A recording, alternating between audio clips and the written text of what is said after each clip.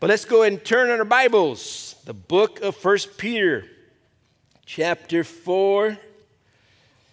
Man, just loving this book. So good. It's one of those ones like, we'll teach it again next year, amen? It is good. Chapter 4, verse 7 through 11 tonight. Remember last time we were together, we were talking about being armed for the battle. Tonight is we're ready for war, brothers. A living hope.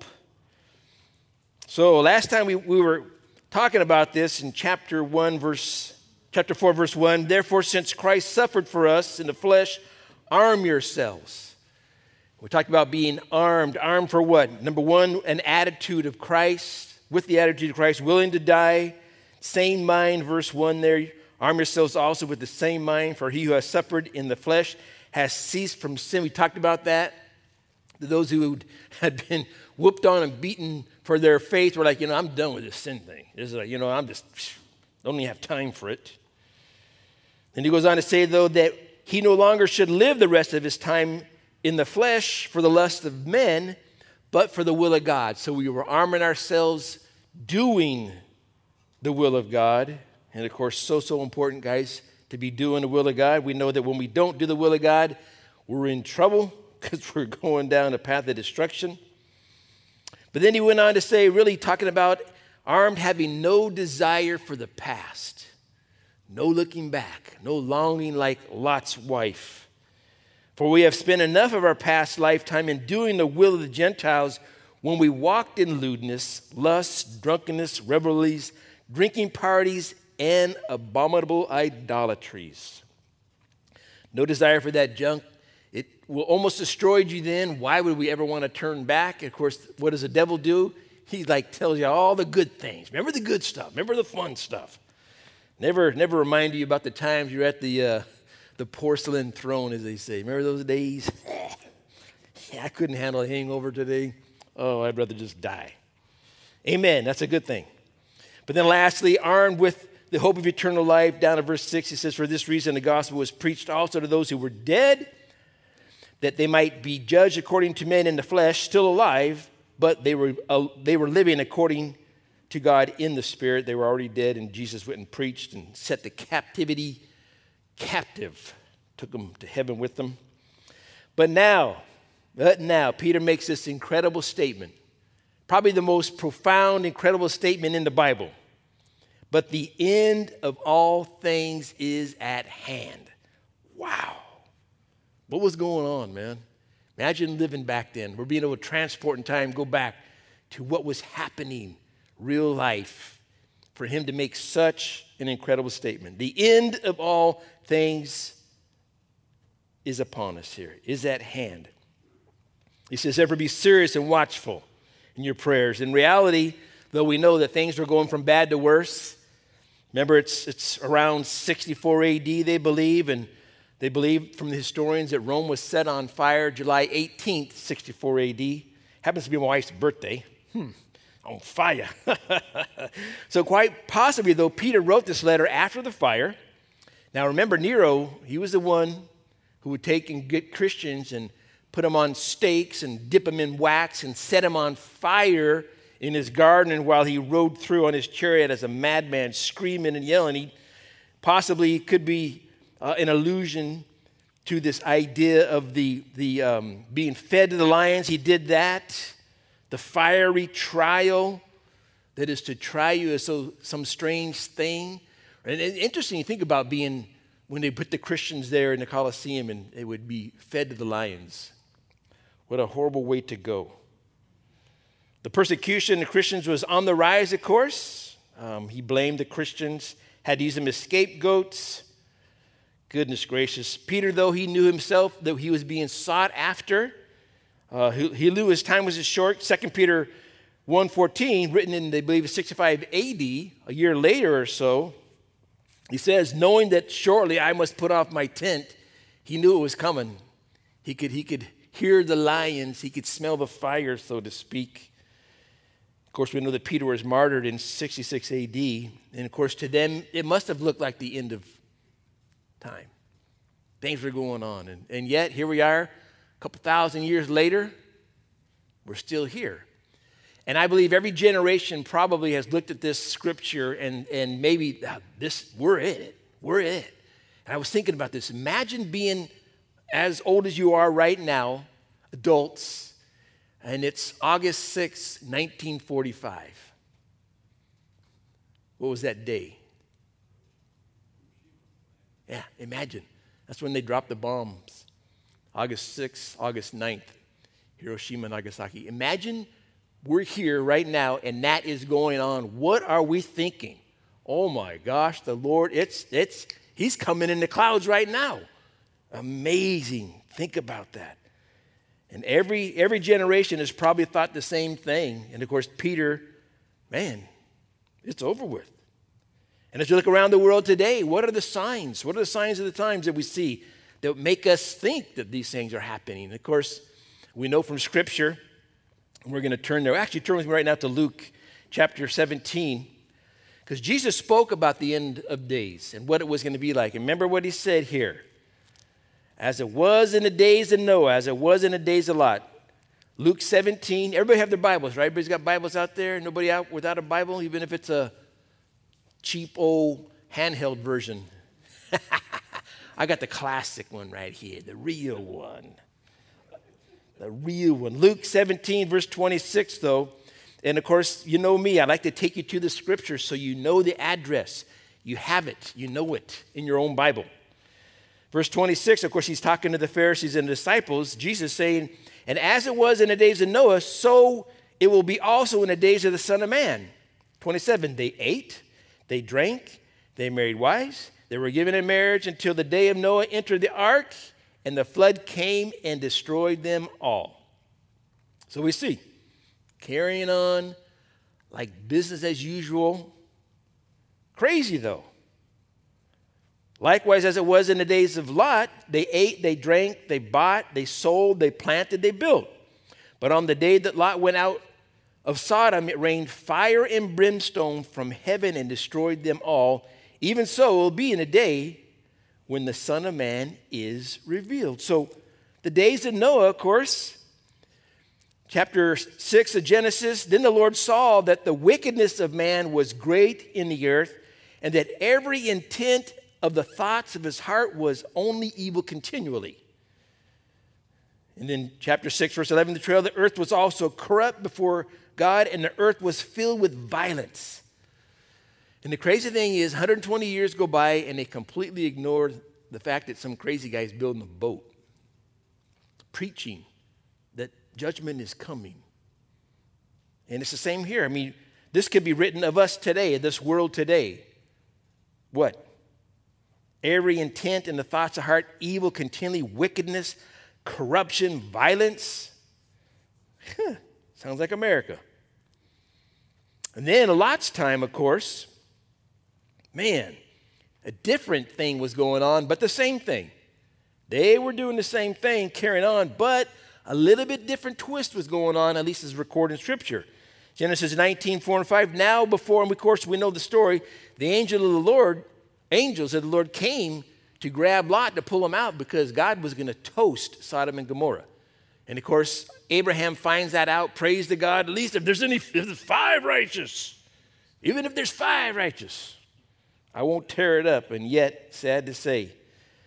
So, the angels come to Lot.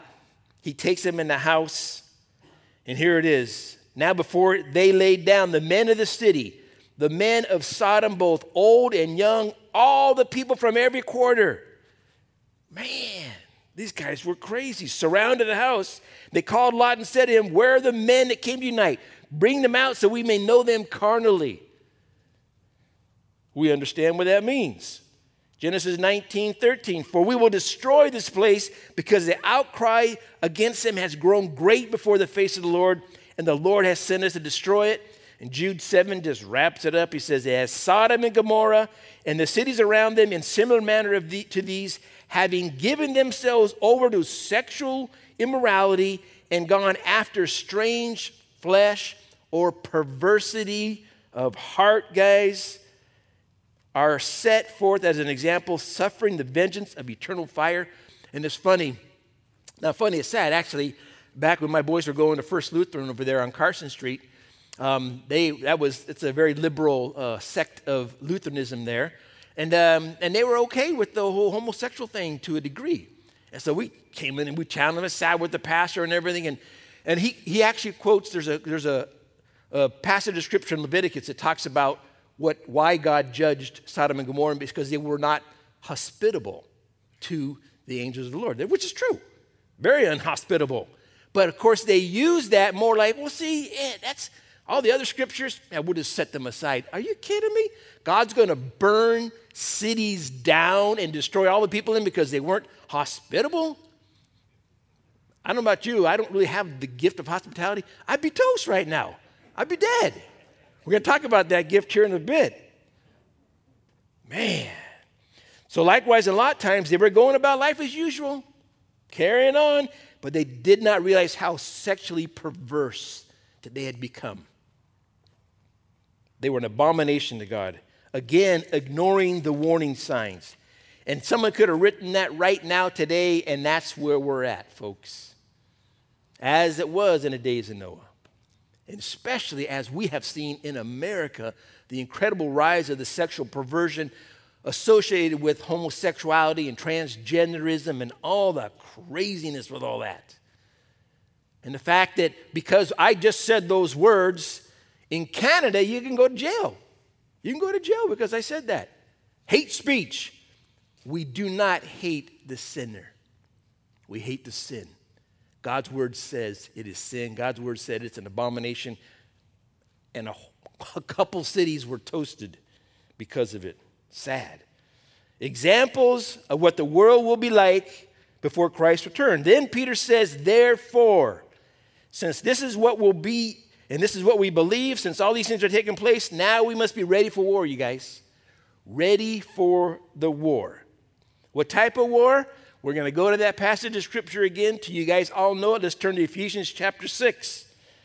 What type of war? Of course, a spiritual war. Ephesians 6, 10 through 18. How many have this memorized yet? Got to know it in your heart, brothers, because this is the spiritual warfare. This is what we are dealing with here. We're not worried about somebody coming to the door going to kill us physically. But the devil's his minions, his demons are here. They're going to try. They're doing everything they can. Verse 10, finally, my brethren, be strong in the Lord, the power of his might. Put on the whole armor of God. It was an armor that wasn't for the physical. It was armor for the spiritual. That you may be able to stand against the wiles or the schemes of the devil, for we do not wrestle against flesh and blood, but against principalities, against powers, against rulers of the darkness of the age, against spiritual hosts of wickedness in heavenly places. Therefore, take up the whole armor of God, that you may be able to withstand an evil day, and having done all, to stand. And he goes through what that armor is, you guys. Man. Ready, the spiritual war, coming in many forms. Tax on our beliefs, tax on our relationships, tax on our churches, tax on our faith and such. And so much, guys, and we talked about this in our leadership meeting earlier, the spiritual war takes place right here in our minds. It's crazy. I share with the guys, I don't know. I've never really heard someone say, this is how the devil is able to plant a thought into your head. But anybody believe the devil can plant thoughts in your head? I know there's stuff that comes from my flesh and such, but man, I was telling the guys, you could be in the middle of a worship set, then all of a sudden, where did that come from? And Randy shouts out, fiery darts. Fiery darts are the wicked one. That's true. A dart just, God, you got to have that shield of faith up and the helmet of salvation to protect your head. It's crazy. It's a real battle, guys. Real battle. Here's an example for you, okay? So you're pushing your cart around Costco, right? And you're going along there, and then and all of a sudden some guy looks at you and gives you this look. And you're like, what's up with that, dude? And this is going on in your head. Man, he's mad dogging me. He looked at me weird. Hey, I wonder if he's like, maybe he knows me or something. Does he know who I am? Man, he's messing with me. I got it. You know what? I'm going to follow him out to his car. I think I'm going to, I can't believe it. And your mind just goes and goes and goes. And then you look down at your shirt and there's this gigantic mustard stain from the hot dog you just ate.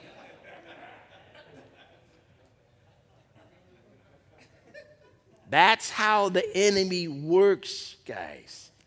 We've all gone through those little mind trips. It's like before you start over here, and before you know it, you're way over here. And it's like, whoa, reel that in. Take every thought captive to the Lord. Bring it back to earth. Bring it back to reality. Man, the thoughts that come, the lies, the temptations, the images, the imaginations, the situations that are not real. Wow, it's crazy. And you get ripped off by the devil. You would have followed that guy out to his car and got in a fight because he looked at you and he said, hey, brother, you need a napkin for that mustard stain there? Oh, thank you, brother. Therefore, Peter tells us to be serious, watchful. Serious means to be sound mind, sober, watchful, spiritually observant, continually watching. Man, because if an army knows a battle, the enemy's getting ready to attack, man, they put away the cards, the games are over, the weapons are loaded, they're ready for war. They are serious and they are ready. So 3 things tonight to be serious about. Number 1, be serious about prayer, verse 7. Man, but the end of all things is at hand. Therefore, be serious and watchful in your prayers. Only the Lord knows when he's coming back. Even the devil does not know when he's coming back.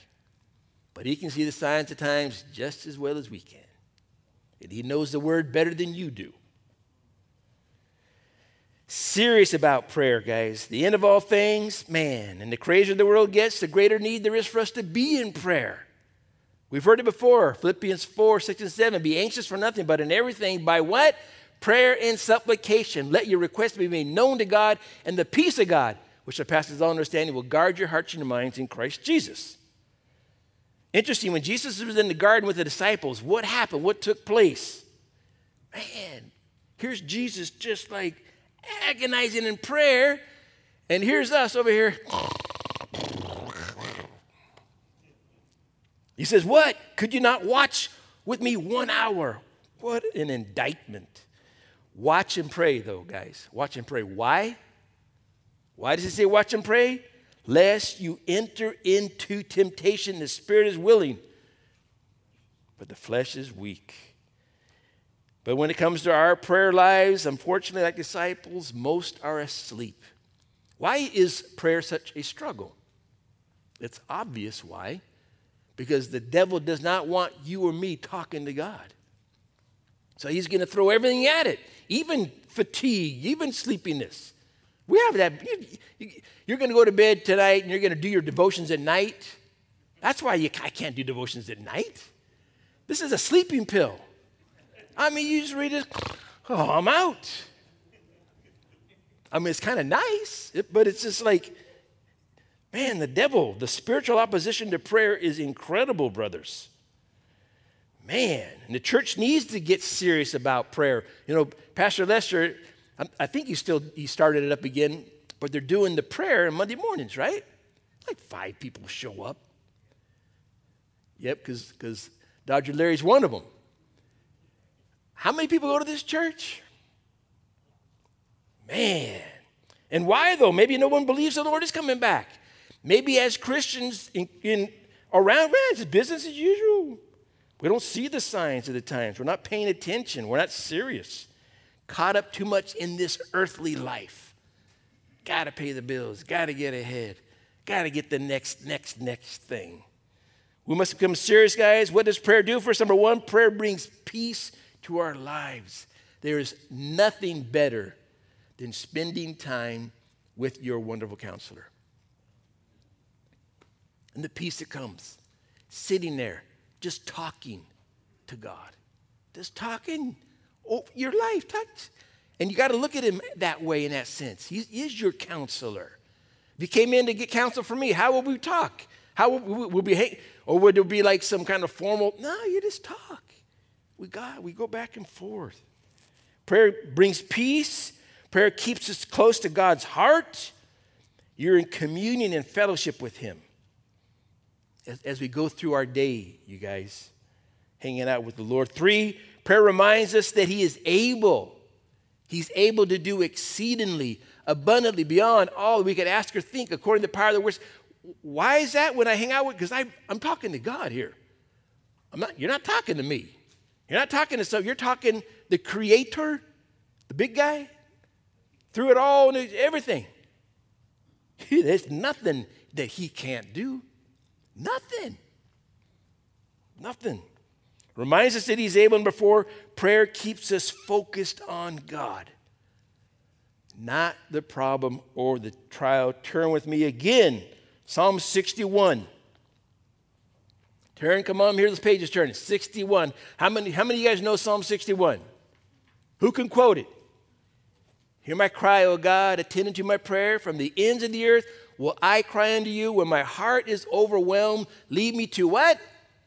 To the rock that is higher than I. For you have been a shelter for me, a strong tower from the enemy. I will abide in your tabernacle forever, and I will trust in the shelter of your wings. Man, focused on God. I look at the problem and I get over, it's terrible. No, look to God. Look to God. Prayer keeps me focused on God. The devil will come in and try and distract you even in prayer. A lot of times I'll be in prayer and then what happens? Oh man, I got to take care of this. Okay, write it down real quick. Get back to prayer. Oh, I got to, and sometimes I remember Pastor Chuck talking about that. I think I shared with you guys where he would say, oh, thank you, devil. I got another, just remembered another thing I got to take care of. And he kind of make a joke out of it. Serious about prayer. Number 2, serious about love, verse 8 through 9. And above all things, have fervent love for one another. For love will cover a multitude of sins. Man, above all things. Above all things, have fervent love. Chapter 1, verse 22, Peter said, love one fervently. Fervent means intently, earnestly, like a runner who is heading to the finish line. Usain Bolt still running? Is he running the Olympics in summer? Anybody know? No, huh? He's retired, huh? Sitting on them millions. But you're a runner running for the finish line, and you're coming, and it's down to the wire, and at the end, you give it the most effort that you can. You're straining. You're stretching out for the time. That's what he's talking about. That's what it means to have fervent love. Why all the emphasis on love? Because true love, guys, covers a multitude of sins. This is Proverbs 10:12. It's a type of love that looks beyond the shortcomings of others. It recognizes that none of us is perfect, that we all fall short. We're all in this mess together. And of course, Peter, what he's saying, that in the midst of suffering and persecution and trials, it's going to get harder and harder to maintain this type of love. Because you know what? When it's on, it's every man for himself. And that can't be the Christian way. Great stress and crisis, everything. Man, it's easy to lash out. We go through that now. You had a bad day, come home, your wife says, hey, honey, how was your day? It was fine. What are you bugging me for? Hold on a minute. Man, we lash out instead of love, and love's going to be most tested in our relationships. Because the enemy's goal is to try to destroy relationships, to come in between the husbands and wives and sons and daughters and co-workers and brothers and sisters in the church. Why? Because of his threefold plan is to what? Steal, kill, destroy. Threefold plan of Satan. And Peter no doubt knew this. He saw it taking place. He says, have fervent love above all things, my brothers. What's it look like? Number 1, we love God and love others.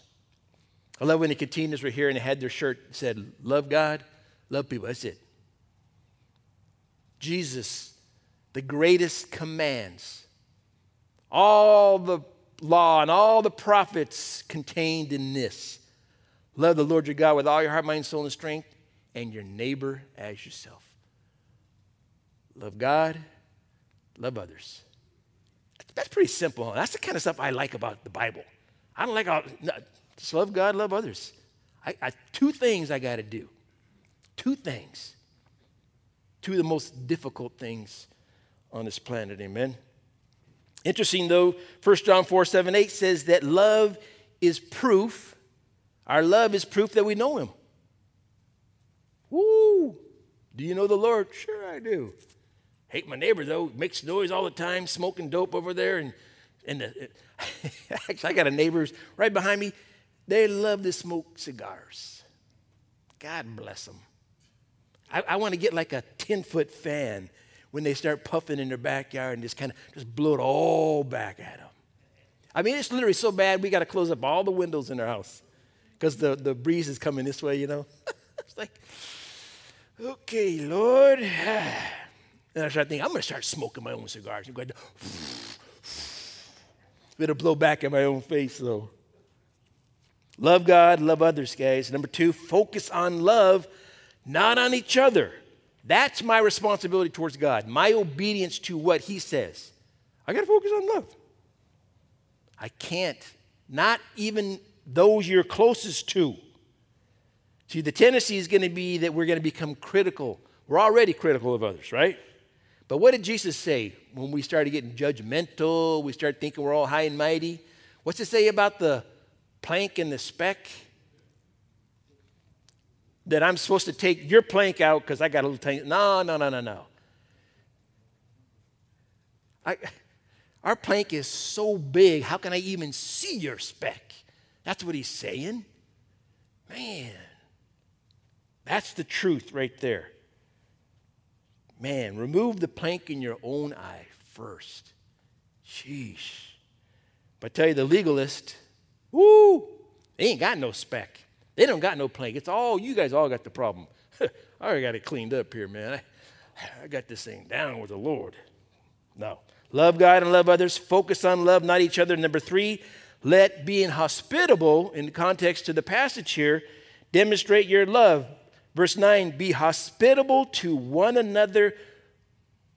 What? Why does he throw without grumbling in there? Now, the context here is they were supposed to be willing to open up their houses to others. Now, I know people who've got a wonderful gift of doing that. And it's not that I wouldn't, have you guys, but I tell you what, I'm not going to open my house up to anybody. I have a hard time. One of my sons had to move back in because of the whole COVID thing. It's like, how's that apartment search coming there, buddy? I know it's only been 5 minutes, but I'm just wondering, hope all this coming together. I'm teasing. He can stay as long as he wants, as long as he's saving money and giving me $2,000 a month rent. I'm good with that. Works for me. Let being hospitable demonstrate your love and to not whine and complain about it. Serious about love, brothers. Number 3, be serious about serving. Verse 10 through 11. As each one has received a gift, minister it to one another as good stewards of the manifold grace of God. If anyone speaks, let him speak as the oracles of God. If anyone ministers, let him do it with the ability with which God supplies, that in all things, here again, all things, God may be glorified through Jesus Christ, to whom belong glory and dominion forever and ever. Amen. Peter was preaching there a little bit, got a little bit going. Amen. Then he figured out he had to finish the rest of the letter. So verse 10, though, as each one has received a gift. And of course, by gift, Peter means an ability to do something, some action, some task that God uses in us for the furtherance of his kingdom. That's what we're talking about, gifts. 1 Corinthians 12 and Romans 12, huge list of all these things that we're talking about. The most prominent, the gift of teaching, evangelism, administration, gift of health, gifts of encouragement, name a few. But guys, it's not the gift that's the important thing.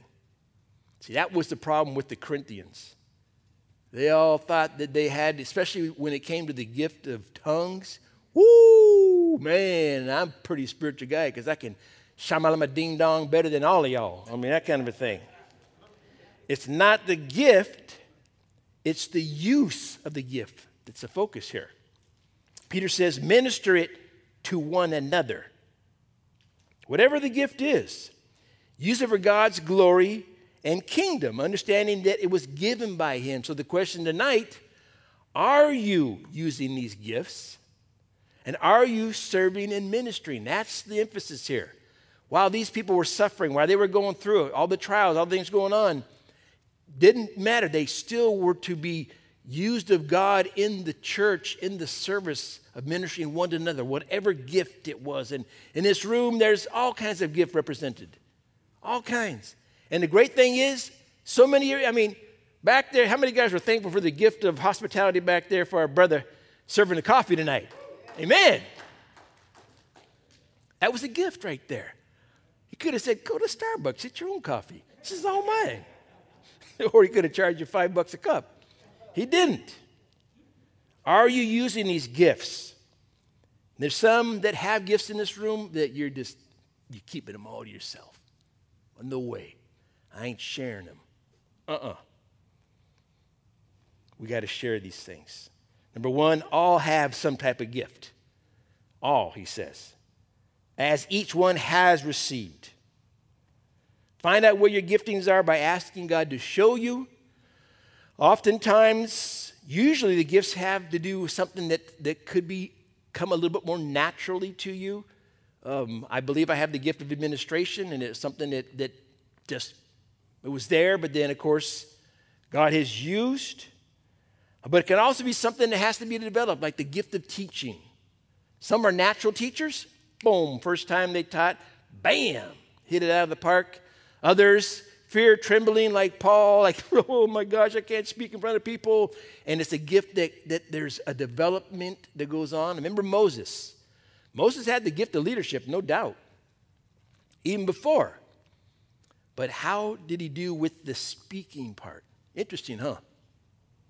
Man, it's like, no way, God, to get Aaron up there in front, not me. I'm hiding back here. No. So there's these gifts, so some natural, some not so natural. The key, though, find out what your gifts are and jump in to be used. And number two, of course, use what God has given you. Don't waste it. Don't take it for granted. Don't let it be in vain. Be a good steward of what God has given to you. And, of course, number three, don't become prideful or puffed up. That's the problem here. He says here that in all things God may be glorified through Jesus Christ. And, of course, that is a huge problem. It has been a huge problem in the church. Back to what the Corinthians were going through. Paul was telling you, they thought that they were super special because they could speak in tongues. If you didn't speak in tongues, sorry, you're in the back of the church, second class. And the problem with gifts that come from the Lord is that when they're in operation, men who are operating in these gifts receive the praise for those gifts. And instead of just passing that right on to the Lord, thank you, Jesus. Thank you, Jesus. Thank you, Jesus. They're like, thank you. That was a pretty good whatever. I did a great job serving the coffee today. Man, I'm the coffee man. I got the coffee gift. Woo! And we begin to take it upon ourselves. And what does he say, though? Man, if anyone ministers, let him do it as with the ability which God supplies. And too much in Christianity, the man who receives the praise takes the praise upon himself, and before you know it, the devil comes up, because what happened to Lucifer, the anointed cherub, the worship leader in heaven? They probably like, oh, Lucifer, wow, wow, wow. And he got puffed up, took it upon himself. God equips that he may be glorified, not us. And it's interesting, it's a gift given to you. How can I take credit for something that I received from somebody else? No. Given by God that blesses people for his glory. So the application for us, number one, we must become serious about prayer, brothers. Got to. I'm convicted. But I'm so looking forward to no, that's it. I'm going there. We need men that are in constant communication with the Lord, as Paul said there in 1 Thessalonians 5:17. Pray without ceasing. That to me speaks of this idea of we walk in his presence. We walk in this, being synced, like my phone to Bluetooth. It's just synced constantly. I got my Bluetooth with the Lord. I'm talking to him all the time as I go through my day. But then there's those men that are on their knees, like David, Psalm 55, and Daniel in chapter 6, verse 10. In Psalm 55, evening and morning and noon will I cry unto you. David, these designated times. And Daniel, when the governors and the satrap made that proclamation and had the king sign it so that no one could worship any other god except for the king alone. And what does Daniel do? He hears the edict, reads the writing, whatever, goes to his room, opens up the windows to Jerusalem, and what does he do? I'd love to be able to go back to that room. I wonder if they have that idea where that might be. And what does he do? 3 times that day, prayed. Designated times. And Jesus, of course, was and is, I won't say a man of prayer, but he was a man of prayer while he was here on earth. Of course, Scripture speaks clearly. Jesus, Luke 5:16, he often withdrew to pray. Chapter 6, verse 12 of Luke says he went all night in prayer. Anybody ever been to an all-night prayer vigil? We used to do this at the Nazarene church before we got here. That was crazy. It was actually really cool. And of course you had the pews there to take a little break and come back to the huddle and such. But man, what would that be like, huh? Key is, guys, we got to quit making excuses. 2 Corinthians 7:14, if my people who are called by my name will humble themselves and what? Turn on the news. Watch the sports. No. Humble themselves and pray. Quit making excuses. We have the time. Amen? We have the time. We have the time. Got to designate it. Must become serious about prayer. Number 2, above all things, love. Above all things. Speaks of the supreme importance of love, you guys. Paul said the same thing. Turn with me to Colossians chapter 3. Again, you need to know the addresses. Such a great passage. Chapter 3, Colossians, just such a great chapter. Chapter 3, verse 12, though. Hear them pages? They go on here, the pages roughly. Therefore, chapter 3, verse 12 of Colossians, as the elect of God, holy and beloved, put on tender mercies, kindness, humility, meekness, long-suffering, bearing with one another, and forgiving one another. If anyone has a complaint against another, even as Christ forgave you, so you must do. So we have this incredible list of virtues: tender, kind, humble, meek, patient, forgiving. But what does he say? Verse 14. But above all these, put on love, which is the bond of perfection. Above all. Think about it. Hatred, violence, racism, prejudice, division, all the sins of the world, all the sins of America, cured by love. If people would simply love God and love others. Think about it. Think about a world like that. Of course, it would be heaven. Number 3, is your love growing cold? Something to think about. Jesus said that was going to take place in the last days in Matthew 24:12, saying that because lawlessness or sin rampant everywhere, is another translation, will abound, the love of many will grow cold. So this last days scenario that will come, because that when we're sinned against, when people are doing things against us, when we are wronged, man, I'm done with it. I'm tired of it. I don't care anymore. It's time to pull out the crazy stuff that goes on. And love growing cold is evidence, guys, Really, that you would rather let a relationship go than to work at it. It's like, I'm done with it. I'm done with you. I'm done. Forget it. You want to be that way? You want to act that way? Boom. I'm out of here. Husbands saying that to wives. People saying that to neighbors. People saying that to in-laws, co-workers, whatever. I'm just done. Over that. Or you'd rather stick to yourself, isolate yourself, than reach out.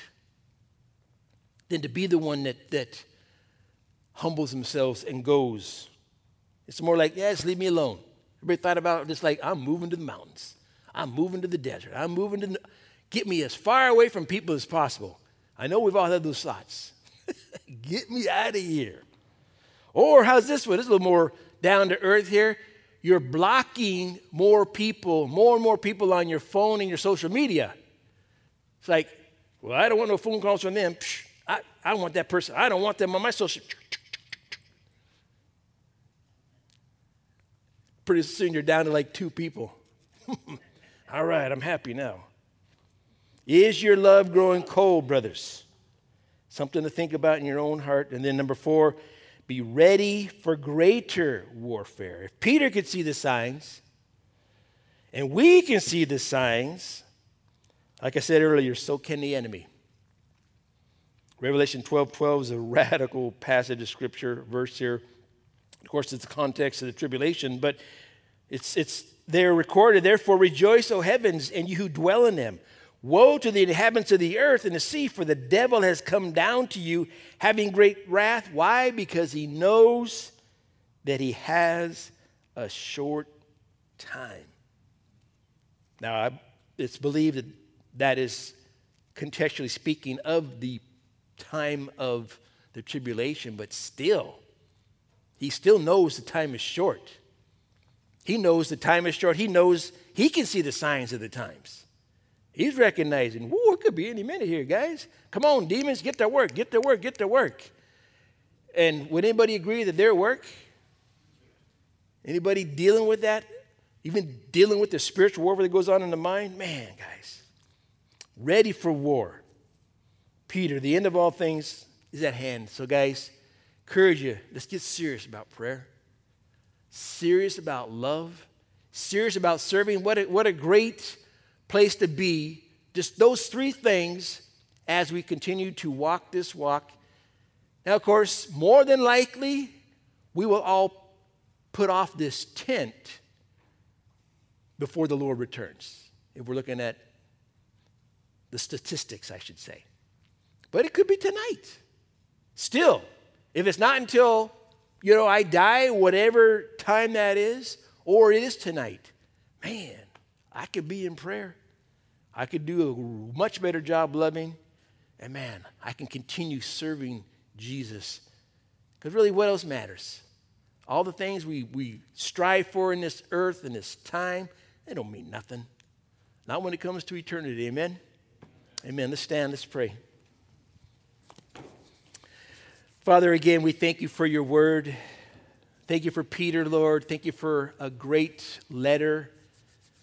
Thank you for the encouragement that is in it, Lord. And as we look around, as we see the signs of the times all around us, and of course, only you know, Lord, but we're so thankful that you do know. And Lord, we are praying that it could be today. If not, Lord, we continue to walk in your ways, Lord. And Father, I do pray for this area of prayer. Let it be something that is such a wonderful invitation, as even Hebrews says, that let us therefore come boldly to the throne of grace, that we may obtain mercy and find grace to help in our time of need. And that God, truly this area of love, Lord, we know the answer for the world's woes, and that's you. And ultimately, it is your love. Help us, Lord, to be those who spread that love, who demonstrate that love, leaving the rest in your hands, Lord, to fix all the problems. And Lord, even in this area of serving, I pray for these men here tonight who have not found that place, who have not been able to recognize their gifts. Lord, speak, minister, show them what your plan is, what your will is for their lives, Lord, knowing that in that place of serving you, man, there's just no better joy, no greater joy, Lord. So bless these guys in their groups. Be with us, we pray, as we go forward in Jesus' name. Amen.